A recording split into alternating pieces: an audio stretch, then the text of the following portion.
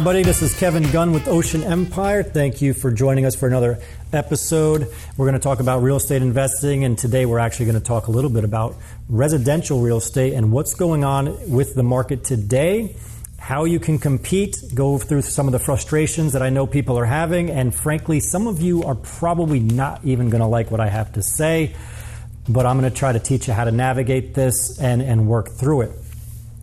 So as most of you know, this is we're in October of 2021. So we are coming out of one of the hottest real estate markets we've ever seen this past summer. Values went up dramatically, competition, inventory's down. It's still actually bleeding into the fall here. We did see a little bit of a lull after Labor Day, which is normal, but you have to keep in mind Labor Day, people go back to school, back to work. They're not out looking at real estate quite as much as they are over the summertime. But we are still in a competitive market. We are still dealing with multiple offers. We are still dealing with appraisal gaps, which we're going to go into here shortly. And pretty much I'm just going to try to help you guys navigate this market so that you can have a little bit less frustration and maybe even try to talk some of you out of waiting just a little bit to get into this real estate game, depending on what it is you're looking for. So real quick, why are we seeing the environment that we're seeing right now in real estate? So what you have at the moment is a huge inventory shortage. And the funny thing is how quickly this has changed, because 2 years ago, the resale market was having a very hard time competing because of the amount of new construction going on in just about every market across the United States. But due to COVID and some of the regulations, restrictions that have come from that, as most of you know, we have a huge shortage on certain items and supplies and materials. And therefore, what we got is, if you go to build a new house right now, and I'm dealing with this personally with clients, they're telling us a year. And some of them are even saying it could be longer than that. Some of them don't even want to give us a time frame. Literally not giving their clients a time frame. So what does this mean? Well, when you have a bunch of people that don't want to wait a year, possibly longer, and not only is it the time frame, but a lot of these builders are actually not even letting you pick out what goes in the house at this point because they cannot get the materials. So what a lot of these builders are doing is they're calling it speccing. So they're going to spec the houses. Once the house is built, they're going to release it for sale. So what that means for you, the consumer, is that you either have to wait a year, possibly longer, for the house that you want, and you're not even going to be able to pick out what you want in the house. So if you think logically about what's really going on, is you have all these people, rates are still low, people are bleeding from certain states and moving into other states. Here in South Carolina, we are one of those states that they are coming into. And you don't want to wait a year to a year and a half. So what's your other option? Well, you have to go find something. You have to go find a resale. Well, that makes the demand for the resales go through the roof. And that is why you see bidding wars. That's why you see people buying stuff sight unseen. This is not unusual. I've done many of these over the last 6 months myself. And it's squeezing out a lot of people in the marketplace, and that's unfortunate, but the reality is that's not going to change. And here's the reality of what you're facing. And I hate to say this to some people because as a real estate agent myself, somebody that does list residential properties as well, I don't deal 100% with investors. I do dabble in the residential world as well.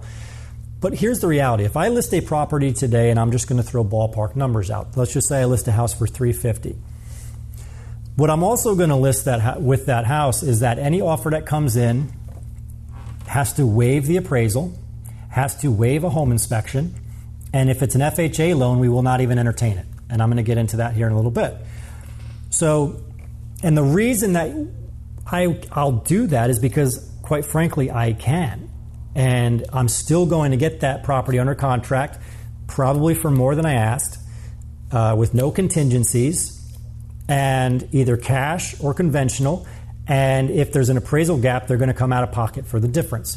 And I want to talk to the crowd right now that is trying to compete by going FHA, and why, honestly, you cannot compete in this particular marketplace.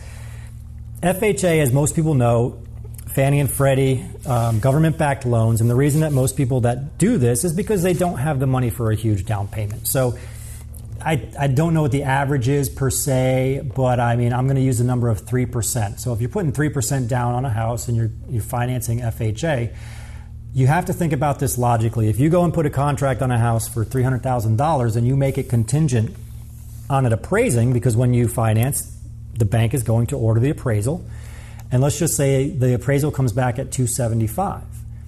Well, the home is listed and under contract for $300,000. So we have a $25,000 gap here. So 2 years ago, what would have happened is most likely the seller would have to concede or say, okay, the appraisal didn't come in, we're going to come down and meet you at that $275,000. Today, that is not happening. Today, the seller is going to let you walk, put it back on the market, and wait for a cash or conventional loan to come in.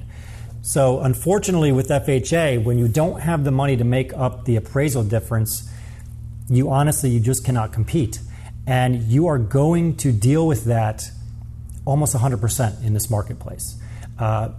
Case in point, I just put one under contract for $35,000 over asking price. Cash, no contingencies. I sold one recently, not far from here, for about $25,000 over asking price. Same thing. That was conventional. There was a $20,000 gap in the appraisal, and they had to come out of their pocket for the difference. And people are doing this. And the fact that people are doing this and willing to do this, unfortunately, squeezes you out as an FHA buyer if you do not have a lot of money to put down on a house. So the question is, what can you do about it, and can you do anything to help yourself compete? The reality is right now, I think if you're FHA, if you don't have the down payment, what you really need to do is kind of regroup, look long term, try to save some more money, try to go conventional if you can, because the reality is conventional loans work, and work on your credit score too, because what your credit score is obviously helps with conventional rates. But a conventional loan, a lot of people think it has to be 20% down. That's not actually the case. Conventional it goes based more on like your credit score, other factors. But let's just say you have 20% to put down on a property, and there is an appraisal gap. Well, now maybe you can put less money down and take some of that money that you would have put down and go ahead and fill that appraisal gap and go ahead and purchase the home. And I know a lot of you right now are probably saying, why in the world would I ever pay more for a house or more than it appraises for? But here's the reality.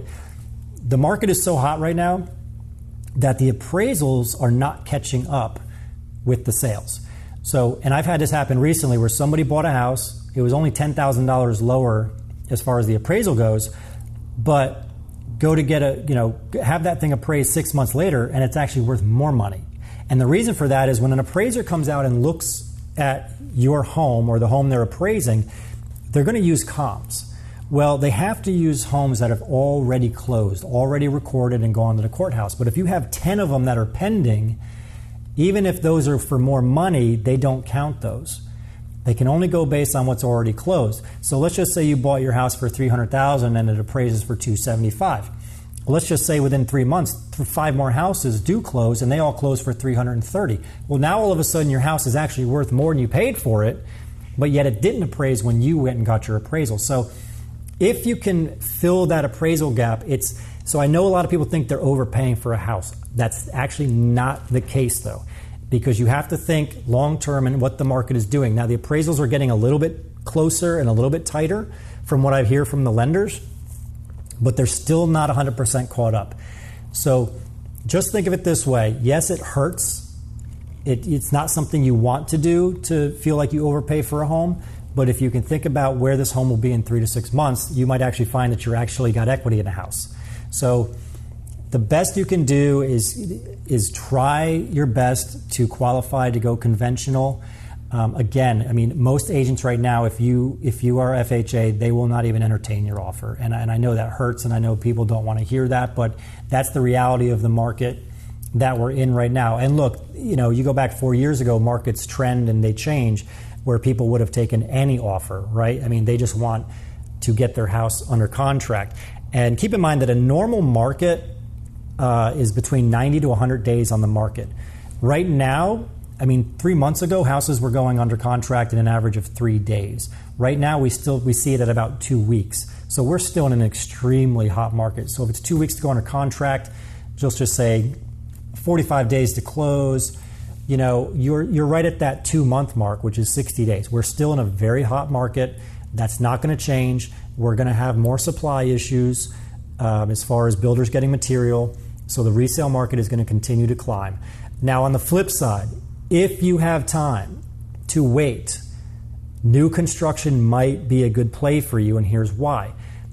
If you're not in a rush, or if you're looking for a second home, investment property, if you can go to a builder right now and actually get a contract for a house for, say, $400,000, but it's not going to be built for a year, what you're going to find is by the time you close on that property, it's actually worth quite a bit more than what you put it under contract for. So that's not a bad play if you have time to play the waiting game. But again, like most people, they have to relocate for certain reasons. Unfortunately, you're going to have to go to the resale market, and you are going to compete just like everybody else until this market shifts and makes a turn. And when that happens, obviously, that's a crystal ball issue that none of us really know. But, right now, the Fed's plan on keeping rates low for the next 5 years, they've said. All I know is that we still have shortages on supplies. So going into 2022, I still foresee that this is probably going to be an issue and that resale values are going to continue to rise. With that, we also have to talk about the rental market. So if you don't want to play the real estate game right now because of the prices and time frame, obviously renting is an option, but keep in mind that the rental rates are actually going up quicker than the values as far as a percent goes. And if you just think about it logically, that makes sense because people that don't want to jump into this real estate market right now, that's their option. So the people renting properties know this, so the rates are going up dramatically. We see people getting $700 a month more for a property than they did last year and getting multiple applications on those properties. But if you need to play the waiting game, if you don't have the money to put down, obviously this is probably your best option. Now, if you're an investor, this is where long-term versus short-term comes into play as well. If you are looking to jump into long-term rental properties, this might be an advantageous time to look at doing that. Yes, you're paying on the high side as values go up, but again, you're also seeing rental rates go up at a historic rate as well. So not a bad play for renters or for investors. But at the end of the day, again, understanding how to compete in this marketplace. And by the way, if you're out there and you're frustrated and you're putting offers in and you're getting, offer denied after offer denied, please understand that you are not alone. All right. I have put up to 13 offers in for clients. Every agent's dealing with this. A lot of clients are dealing with this. You think you have a strong offer. Somebody comes in with cash and pays $50,000 more than the property's worth. And, and at the end of the day, you just can't compete with that. So have patience. Talk to your real estate agent, talk to people, get good advice as far as how to move forward and what the best strategy is. And again, sometimes the best strategy is to wait because there's no sense in you continuing to put in offers that have no chance of getting accepted. That's just going to stress you out. It's almost like mental wear and tear on you. I understand. I see it. I feel it for people. But don't lose hope. All markets do change, right? 5 years ago, the buyer was in control. Today, the seller is in control. And the pendulum swings and there's not much you can do to control that. So what you want to do is just be educated on what kind of market you're in so that you can make intelligent decisions going forward. But I hope this podcast helped. Again, if you enjoy this information, please do me a favor, subscribe to the channel. Check out our YouTube channel as well. And if I can ever be of any help, contact us. We're here to help you, and we'll see you on the next one.